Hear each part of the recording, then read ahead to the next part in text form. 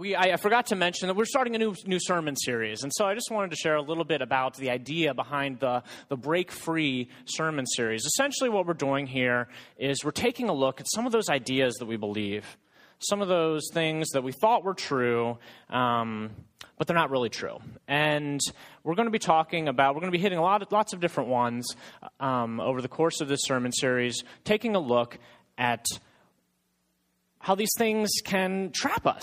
They can keep us trapped, enslaved to a way of life that is a lot more like slavery than it is like freedom. And so last week we took a look at the idea that a valley always means you've made a wrong turn. And this week we're going to be talking about conscience. And so I just wanted to share a little bit about that. You can look forward to seeing how we take a look at something that you believe, maybe you thought was true, and how we need to break free from that idea in order to follow God more closely. So today we're going to be looking at conscience. Conscience is one of those areas where I think we have mixed feelings. We like it, but we don't like it. We like it because, we think that it helps us make good choices in life. And we don't like it because, as one writer put it, conscience is a mother-in-law whose visit never ends. No offense to mothers-in-laws. I have a wonderful mother-in-law. Countless persons have gone on record recognizing conscience as just the ultimate guide in life. People like Albert Einstein, George Washington, Gandhi, and perhaps one we respect most of all, the beloved Jiminy Cricket. All these people are telling us, let your conscience be your guide. Even the Bible recognizes conscience as an important guide in our life. We've been told by so many, though, that conscience is the best guide and that we should always follow it. But this is one of those ideas that can be a trap. And as we'll see, it's a spot where we need to break free. So what are we talking about when we talk about conscience? When we often think of conscience as this guiding force in our lives. It tells us when we've done something good. It tells us when we're about to do something wrong. It alerts us to something that doesn't seem right. It can be very helpful in day-to-day life. But one thing we know for sure is that conscience isn't foolproof. It's not a foolproof guide. One popular Christian writer, Larry Osborne, compares it to a thermostat. And I really like this illustration, the idea of thinking about conscience as a thermostat. Most of us have a thermostat in our house. And let's say you've got this perfectly functional thermostat, and you set it to 78 to turn on the AC when it gets to be 78. Now, let's say 78 is pretty high. You begin to get hot. And so what do? Most of us turn down the thermostat, right? But what if you were to call up the AC guy and say, you know what, there's something wrong with my thermostat. It's broken, and I'm hot. And you say, and he says, well, what's wrong? Explain to me what's wrong. And you say, well, I'm hot. And he comes over and he sees that it's working just fine, but it's set to 78.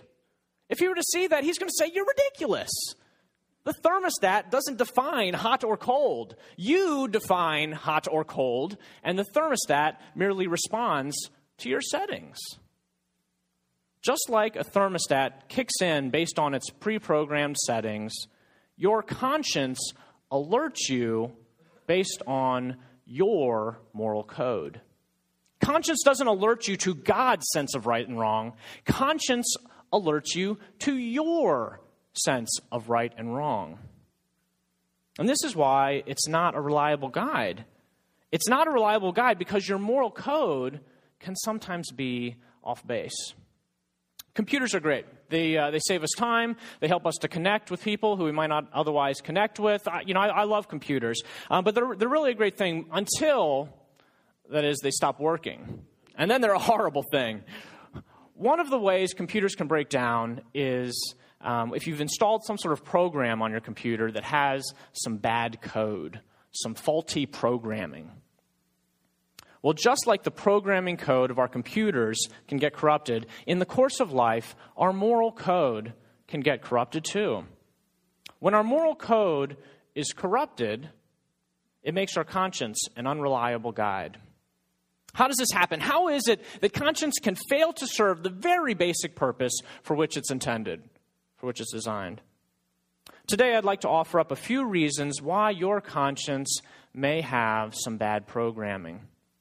And as we do this, I really hope that we'll also see some ways that we can prevent our conscience from getting some bad programming. The first reason your conscience may have some bad programming is because your mentors may have given you some false ideas. Your mentors may have given you some false ideas. When I was a new Christian, I can remember going to this one Bible study with a friend of mine. And, I didn't know this friend well. I didn't know the people who were hosting it at all. I mean, I went over to their house, and I can't really remember much from that afternoon, except for this one thing that I'd kind of written down and saved. This couple decided to share with us from a book that was talking about the significance of numbers in the Bible. And not the book of Numbers, but actual numerals. And they shared how the number 7 is a number that often stands for completeness in the Bible, and that's true. And they talked about how 12 often parallels the 12 tribes of Israel, and that's also true. But they went on to share the meaning of all these other numbers. They had a whole book of them, and these were the sort of things they would say. 5 was the number of power and divine grace. There is nothing in the Bible to support that. They went on. 8 was supposed to relate to salvation and new birth. 13, very interestingly, was supposed to be seen as an ill omen representing hostility. None of this can be backed up in the Bible. 13. Where do you think they got that? They didn't get that from the Bible. They got that from their culture. In American culture, we think that is, it signifies bad luck. They didn't get that from the Bible. This stuff was not in the Bible. They had all these spiritual meanings that they attributed to all sorts of numbers from 14 all the way up to 153 and beyond.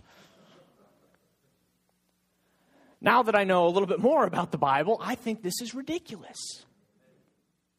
First of all, why were they wasting precious time teaching me about something that was not even useful? It wasn't even true. Why were they wasting time when I could have been learning about how to live life as a new Christian, or how to get to know God better by reading the Bible for myself?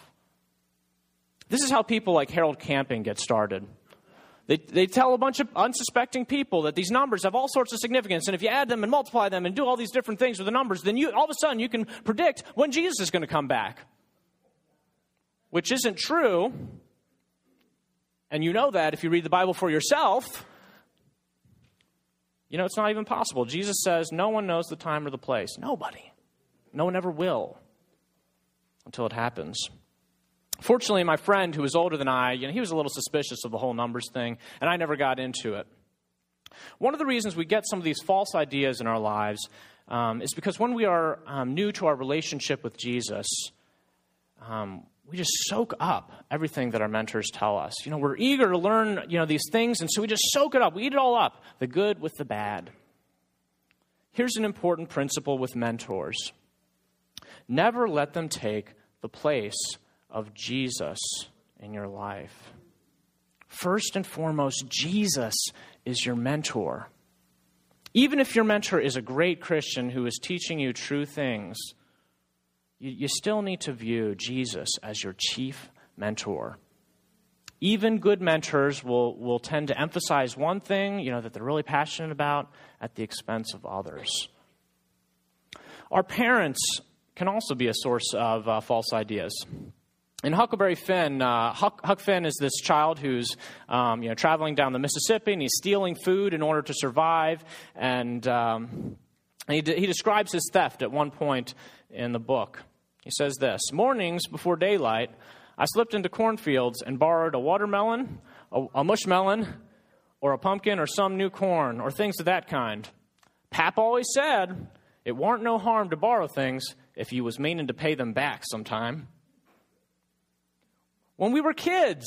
I love that quote because it's an exaggeration of what we really do.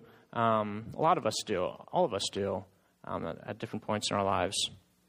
When we were kids, our parents gave us a sense of right and wrong in the world. They taught us what's important and what's not important. They taught us their values. They probably passed down some mantras, things like a penny saved is a penny earned.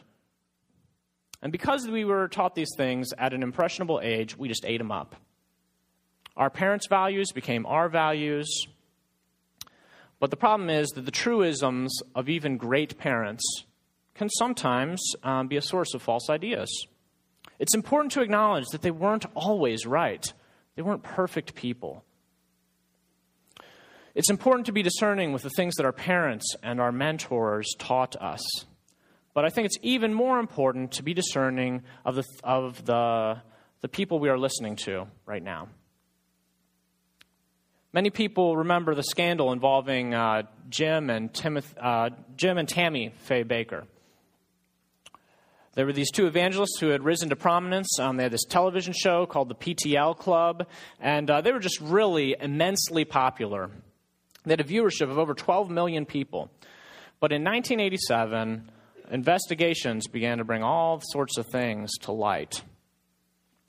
$92 million of contributions were missing, totally unaccounted for. Nobody knows where they are. Jim and Tammy Bakker were making an outlandish $1.6 million in bonuses and salaries each year, and that's 1987. Jim's sexual misconduct was exposed, tax evasion was exposed, the fact that the ministry was deeply in debt was exposed. Millions of viewers were shocked and dismayed. And many people look back and they wonder, how could they have been fooled by the Bakkers? And I think we wonder, how can we make sure we aren't being fooled right now by someone else? How do you know? Well, the Bible has a lot to say about people that it describes as false teachers. Here's what Jesus says about false teachers. Oh, we got to clear it out there. Here's what Jesus says about false teachers. Watch out for false teachers. They come to you in sheep's clothing, but inwardly they are ferocious wolves. By their fruit you will recognize them. Do people pick grapes from thorn bushes or figs from thistles? Likewise, every good tree bears good fruit, but a bad tree bears bad fruit. A good tree cannot bear bad fruit, and a bad tree cannot bear good fruit. Every tree that does not bear good fruit is cut down and thrown into the fire. Thus, by their fruit you will recognize them. So what is fruit? Fruit is right living. John the Baptist used the metaphor of fruit to teach his followers that they should not just repent, but that they should show that they have repented by their actions. And he says, produce fruit in keeping with repentance. And then he gives some examples of how to do that in their lives. One of the primary ways to evaluate a teacher is by looking at how they live. Does their life reflect good fruit, or do their actions betray the condition of their heart? In 1 Timothy, Paul gives a list of the qualifications that he thinks are important when considering elders. Now, the elder is to be above reproach, faithful to his wife, temperate, self-controlled, respectable, hospitable, able to teach, not given to drunkenness, not violent but gentle, not quarrelsome, not a lover of money. He must manage his own family well and see that his children obey him, and he must do so in a manner worthy of full respect. If anyone does not know how to manage his own family, how can he take care of God's church? He must not be a recent convert, or he may become conceited and fall under the same judgment as the devil. He must also have a good reputation with outsiders, so that he will not fall into disgrace and into the devil's trap. Now, if we could go back to the first slide, that one. One of the things I want you to notice here is that the only qualifications here that are skill-based are essentially being able to teach, managing his own family, and maybe hospitality. Those are the only skill-based ones. The rest of them are about character. They're all character issues. If anyone who knew him would have evaluated Jim Bakker's character, they would have looked at his mansions, and his loads of expensive cars and his multiple vacation homes. And they would have said, you know what? I'm concerned that he has a little, problem with this issue of the love of money. So this issue of right living, though, isn't the only metric we have. We also have the metric of what they teach. Is they're teaching faithful. In Titus, Paul says this, and he's talking about elders. Paul says this. He must hold firmly to the trustworthy message as it has been taught, so that he can encourage those by sound doctrine and refute those who oppose it. Jim and Tammy Faye Baker were teaching people a prosperity gospel. They taught people that God wanted them to be rich, and that was why, that's central to the salvation message, for God to make people wealthy. And if you read the Bible carefully, you can't take away that message. If you read the Bible carefully, you will see that there's a different message, and that this idea is not there. In fact, in a later book, Jim Baker recounts how he read all the way through the Bible for the first time while he was in prison. And this is what he writes. The more I studied the Bible, I had to admit that the prosperity message did not line up with the tenor of Scripture. Beware of false teachers. Evaluate their lifestyle. Evaluate their teaching. Not everyone out there is teaching the right things. Even people on Christian radio and Christian TV can be false teachers. Chances are that somewhere along the lines you received some false ideas, and they may be still influencing you today. So one reason your conscience may have some bad programming is that you may have received some false ideas from some mentors. Another reason you should consider is that your conscience is dependent on your moral code, as we mentioned earlier. And our moral code is influenced by our culture. Our moral code is influenced by our culture. Unfortunately, all of us, whether we want to or not, are influenced by our culture. Our culture tells us things like not to point at people or stare at people, to talk with your mouth full. It tells us things like this. But if you go to another culture, the rules may very well be different. Our culture also gives us a sense of what is right and wrong. Our culture tells us that it's okay to live together before marriage. And I think, it's starting to tell us that it's even preferable to live together before you're married. And the idea is that, from the people I've talked to, the idea is that once you live together, then you know better the sort of things that are going to bother you about the other person. And then you'll know whether you want to commit. Our culture tells us that it's not okay to talk about faith with someone that you don't know very well. It's seen as trying to convert someone without a concern for who they really are, without a concern for their person, just a concern for getting a conversion. In some ways, I think talking about faith with anyone, except someone who agrees with you, has become taboo. Some of the things our culture teaches us are great, but others are not. They're not true. The problem is that cultural influences are based on popularity. And what is popular is not always right. And what is right is not always popular. Majority opinion is not a good judge of morality. Majority opinion can sometimes be profoundly misguided. The civil rights movement of the 60s taught us this, didn't it? I don't know anyone who would today come out and say racism is a good thing, segregation is a good thing. No one would say that today. We think it's ridiculous.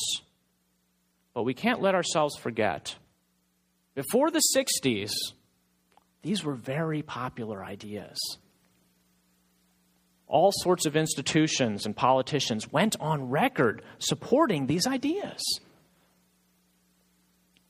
We look at the issue of abortion, and we can see how there's been a shift in public opinion, and more people are recognizing life inside the womb.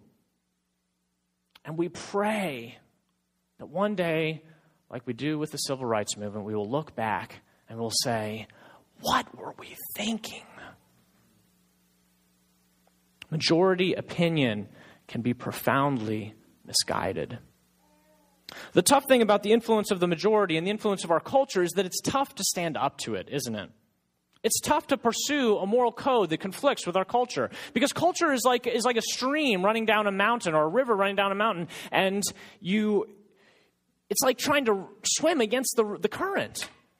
The current's running this way, and you're trying to swim the other way, and it's just really tough. It's tough to hang out with friends who aren't Christians, who don't share your values, if all they want to do is get drunk. If all they want to do is talk about something inappropriate, if all they want to do is watch some movie that you don't want to watch, if they want to gossip, what do you do? What do you do? It can be very difficult to keep the opinions of the majority from dictating your own moral code. What you have to do is you have to buck the trend. You must refuse to compromise. And then what do you do? Then what do they do? Oh, man, do you think you're better than us? Come on. Are you judging us? Are you judging us? Come on, it's not a big deal. It's just one time. Come on, it's not a big deal. It's not a big deal. If you're in that situation, here's just what I have found helpful to do. Because you kind of feel bad. You don't want to judge them, right? You want to say, hey, your deal is your deal, and I am choosing a different way. This is what I found helpful to do. Just start with no thanks. No thanks. And if they press you further, this is what I found helpful to say. I've made a commitment to God to not do that anymore. That way they don't feel judged, and they get the sense, you're not going to budge on this. They stop bothering you. And usually I find that if you say something to that effect, it sparks some interest and faith. I think those things are attractive to people. See somebody who doesn't compromise on their values. If you don't buck the trend, then you are bending your moral code. And pretty soon you'll have a new one that leaves plenty of room for that sort of behavior. That's the way it works. Your conscience may have some bad programming because things like our culture and the people we hang out with, they influence our moral code. The third reason your conscience may have some bad programming is because our moral code tends to favor ourselves. Our moral code tends to favor ourselves. In psychology, there's this principle called the self-serving bias. I love this principle. This is how it works. Let's say that you get a promotion. The self-serving bias says that you have a tendency to attribute that promotion to your own hard work or your own ingenuity. But if you were to get laid off, you have a tendency to attribute it to factors outside your control. Isn't that interesting how that works? Think about this. I've done this. The principle could be summarized like this. When things go well, it's because of me. When things go poorly, it's because of them. Or it's because it's outside my control. It's outside my control. I can't do anything about it. We also have a self-serving bias when it comes to our moral code. Sometimes we think the sins that we struggle with are not a big deal. And the sins that other people struggle with, well, those are a big deal. How many times have you heard someone say this sort of thing? This sort of thing. I know I swear. But man, I do not swear like that. Oh my gosh. Oh. I can't believe that. You have a mouth on that person? Why is it that the cutoff for what's okay always seems to fall conveniently below our own actions? Why is that? We need to recognize that Jesus has much higher standards of morality than we do. This was a trademark of his teaching. This is from Matthew 5. You have heard the commandment that says you must not commit adultery. But I say, anyone who even looks at a woman with lust has already committed adultery with her in his heart. That's a higher standard, isn't it? You have heard that our ancestors were told you must not murder. But if you commit murder, you are subject to judgment. But I say, if you are even angry with someone, you are subject to judgment. If you call someone an idiot, you are in danger of being brought before the court. You have heard the law that says, love your neighbor and hate your enemy. But I say, love your enemies and pray for those who persecute you. Man, that's a much higher standard than the one we're familiar with. His standards are higher than ours. Oof. It's not a nice thing to acknowledge, but our moral code tends to leave plenty of room for justifying our own actions. We have a tendency to be blind to our own faults. Others can see them, but we can't. We have a tendency to minimize our own faults. And these tendencies can leave us with a conscience that has totally been informed to pat us on the back. It keeps us feeling good about ourselves no matter the reality of the situation. Another reason your conscience may have some bad programming is because you may have run into some legalists. You may have run into some legalists. A friend told me recently that he was going to a church in the area, and he had invited a friend to come visit. And she didn't really want to come, but he just kept encouraging her, and finally she came to church. And upon her arrival at the church, someone mentioned to her that she was dressed inappropriately. She was wearing pants, and the only acceptable thing for a woman to wear in church was a dress or skirt. The Bible does not say anything about dresses or skirts or pants or any of that. But somewhere along the lines, some woman in Pataskala got the impression that was a rule. This is an example of legalism. We have to define legalism because legalism is used to describe lots of different things. And this is how I'm going to define it. Legalism is adding to the commands of God. Legalism is not calling something wrong when God clearly calls it wrong. Here's some examples of legalism. Some Christians used to avoid things like dancing, going to the movies, and even card playing.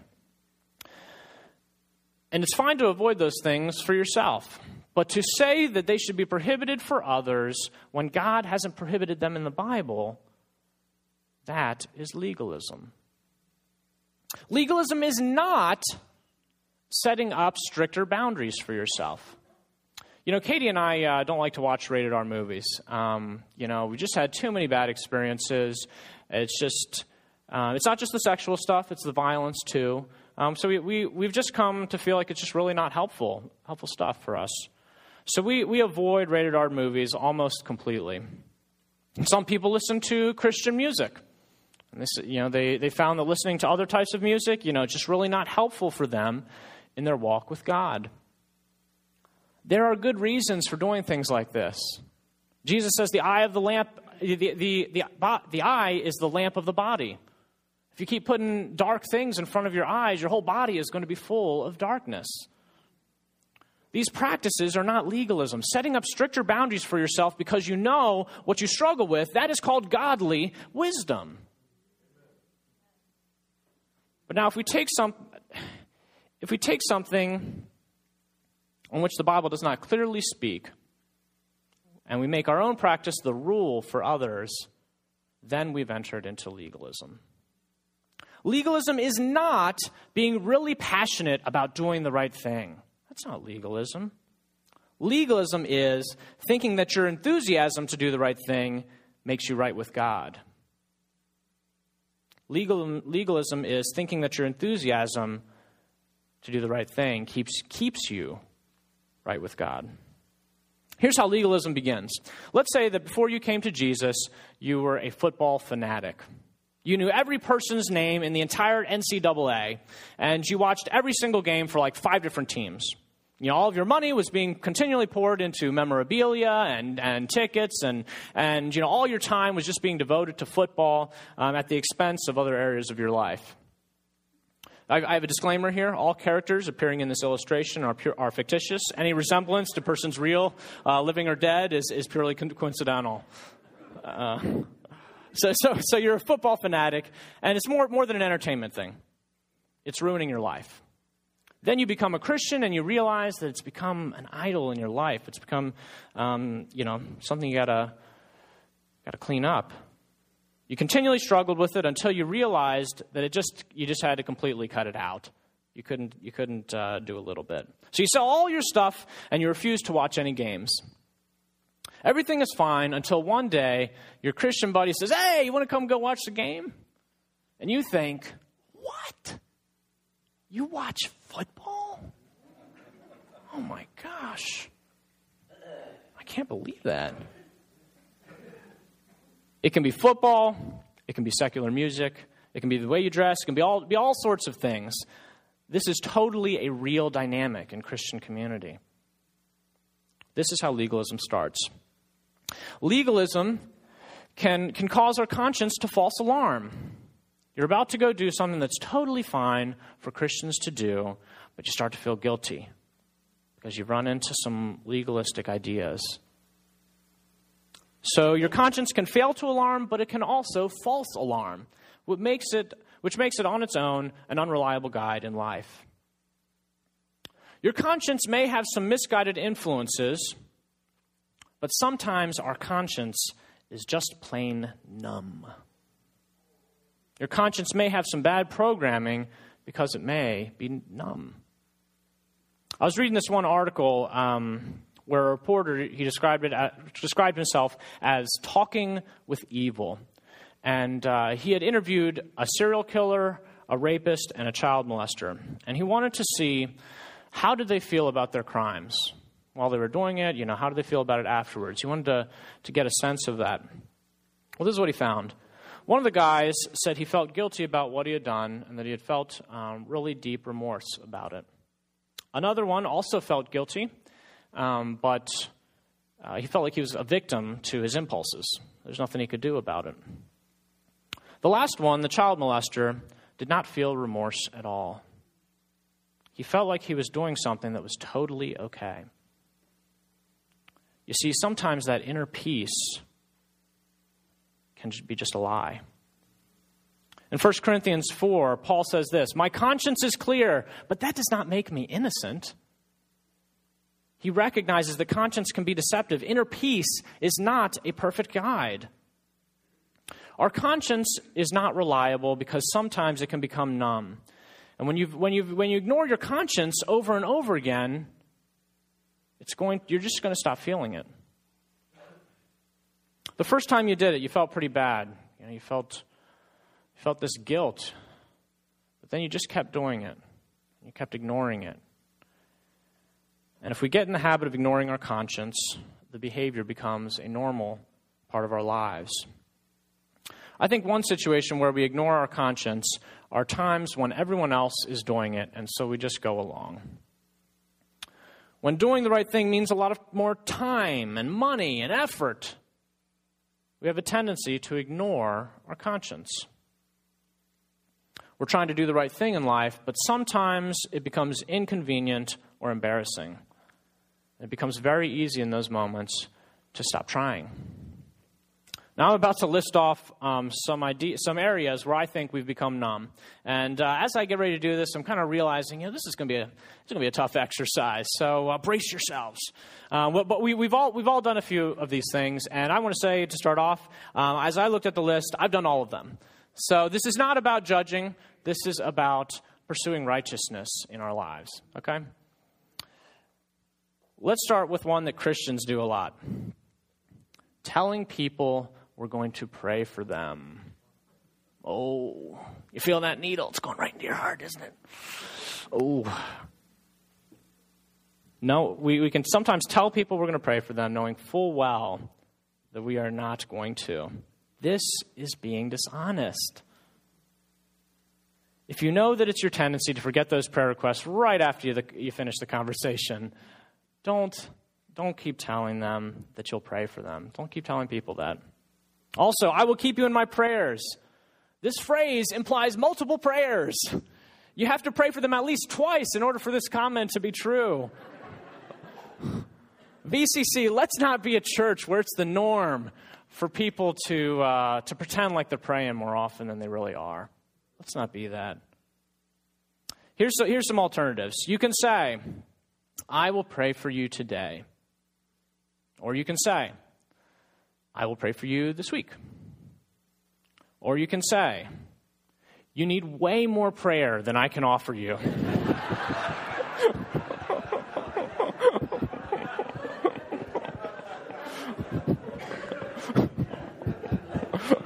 Don't say that one. Of course, we can always just say these things less frequently, or only when we mean them. Let's not have a culture that encourages lying. Here's another one. Smuggling candy into movie theaters or a sports game. Oh. Done that one. What you're doing is you're taking away from their profits at the concession stands. Part of the deal, and they make this very clear, is that you're not allowed to bring your own food. I agree. But it's part of the deal. And so we feel like it's not a big deal, but really it's just very simple. Very simply, it's just stealing. That's what it is. Leaving work early, taking long lunch breaks. When your coworkers are all doing it, they're not going to be happy when you start trying to live honestly. Oh man, they are not going to be happy. But are we going to be people who live our lives to please men, or are we going to be people who live our lives to please God? Copying a friend's music or movies. Letting someone else use your membership that is supposed to be exclusive to you. Lying in order to close a sale. These are all examples of where it's really easy to ignore our conscience because, well, it's just so much more convenient. Sometimes it feels like God's guidelines for our life are very inconvenient, even painfully difficult. But calling Jesus Lord is believing that He knows what's best for your life. Even though it doesn't feel like it in the moment, we will see in the end that it was really for our benefit. Hopefully you've been able to recognize that your conscience, like mine, can become numb to things that we know are wrong. So your conscience probably has some bad programming. Your moral code may be influenced by a self-serving bias. May be influenced by your culture. You might even be numb in a few areas. We cannot trust our conscience as it is to be our guide. Here's what I'd like to propose. We need to look to God Himself to be our guide. We cannot look inside ourselves. We cannot look to our culture. We cannot look to some self-help book. We need to look to our Maker. How do you make God your guide? Here's 3 things you need to do. First, you need to acknowledge that God defines morality. If you believe in God, if you believe in any God, you must acknowledge that higher power defines morality. God defines the law of nature. He designed the laws of physics. He designed the laws of molecular biology. He designed all these things, and He also designed the laws of morality. He created them. If He is God, His idea of what's right and wrong is true above all other ideas of what is right and wrong, if He is God. Which means that we need to stop thinking that we can define morality for ourselves. We need to stop saying, well, I think this is right, so it's going to be right for me. If God defines morality, we need to search for truth about what is right and wrong outside of ourselves, rather than assuming that we've got it right from the get-go. It's as if a child were to go to his daddy and he were to say, "Daddy, I think it's all right to steal." And the daddy says, "Well, no, actually, it's not all right." And then the child were to say, "Well, I think stealing is all right, so stealing is all right." The dad would say, "Yeah, that's ridiculous. Who made you the judge of right and wrong? That's ridiculous." However, to say that we don't need God to tell us what's right and wrong is to do the exact same thing. Proverbs 3 says this: "Trust in the Lord with all your heart, and lean not on your own understanding. In all your ways submit to Him, and He will make your paths straight. Do not be wise in your own eyes. Fear the Lord and shun evil." We need to search for God's definition of morality rather than blindly accepting our own. The second thing you need to do is you need to be open to the Holy Spirit's conviction. If you have decided to trust Jesus as your Lord and Savior, God himself, through the Holy Spirit, he's fused himself to you. At times in life, you'll sense his conviction regarding an area of sin, something that he wants to change in you. You have to be open to this. Change is hard. Doing the right thing is hard. But this is what you signed up for when you said, Jesus, I want you to be the Lord of my life. I want you to be the boss of my life. Even better, ask God to make you aware of your own faults. You can pray like David did in Psalm 139. He prayed, search me, God, and know my heart. Test me and know my anxious thoughts. See if there is any offensive way in me, and lead me in the way everlasting. Ask him, invite him to point out areas of your life where he wants to change you. Ask him. Be open to the Holy Spirit's conviction. The last one is the most important, and that's why I've saved it for last.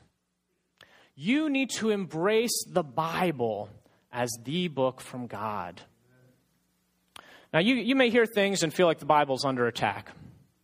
It may feel like its truthfulness is being undermined. It's important, I think, to remember that this is really nothing new. The Bible has always been under attack. People have always been trying to get rid of it, to challenge it, to undermine it. This has always been the way it is. But the Bible has been a book that has stood the test of time. There are countless reasons you can believe that the Bible you hold in your hands is a reliable, faithful representation of actual historical events, the actual voice of God, and that it is absolutely, completely true. Here's one example that I like to reference. For centuries, there were these scholars who would look at the book of Daniel, and they would say, this book, it must be a work of fiction. You see, the problem with the book of Daniel was that Daniel mentions this king Belshazzar. And he mentions it as the last king in Babylon. And Belshazzar, just to give you a frame of reference, he's the guy who saw the handwriting on the wall. So the problem was that nowhere else in antiquity was the name Belshazzar even mentioned. There were no other Belshazzars in antiquity. In fact, ancient historians would keep track of who was king and for how long they were king. And they would keep these lists, long lists of kings. And then we had these two lists of the kings of Babylon. And they both agreed with each other. Nabonidus was the last king of Babylon. The name Belshazzar was not even on the list. So some people looked at these facts and they said, well, whoever wrote the book of Daniel, they must have made this stuff up. Surely the Bible is wrong about this. And they said that this proves that Daniel is fictional. This proves it. I mean, got two corroborating sources. In 1881, a bunch of archaeologists were digging in the Middle East, and they found this big stone barrel with writing on it. And they called it the Cylinder of Nabonidus because it had a bunch of his accounts from his kingdom, from his reign. And the text on the side of the barrel explained that somewhere in his reign, Nabonidus took a long trip out west. Several years he was gone. And while he was gone, he appointed his oldest son to be king in his place. Guess what his name was? Belshazzar. And so what do you think the scholars say now? They still don't believe it's true. They say this part's true, but that's not true. There are lots and lots of reasons to believe the Bible's claim to being a book from God. And if you're interested in learning more about these things, we go through them in the Walking with Jesus classes, go into them more in depth. If you want God to be your guide, you need to embrace that the Bible is the book from God. If you haven't gotten there yet, you need to get there. Otherwise, who's to say what's true about God? If without something that's authoritative, it's just, one guy's opinion up against another guy's opinion. Just a bunch of opinions. Embracing the Bible as the book from God means that you turn to the Bible for guidance on what is right and wrong. You turn to the Bible to understand what is important to God and what is not important. And if you do, you'll learn that the rules of legalism are really not very important to God. He cares about what's in your heart. And if you read on, you'll also learn that your actions are hands down one of the best indicators of what is going on in your heart. You'll learn how to live well in the midst of suffering. You'll learn how to deal with persecution. You'll learn how to bring healing to your relationships. You'll learn how to deal with failure, how to have self-control, how to be content, how to have peace in your life, how to be a leader, how to love people who are hard to love. If you're not looking to God for guidance by reading the Bible, you are missing out. You're missing out. The Bible has been such a guide in my own life. And I have found what Psalm 119 says to be very true.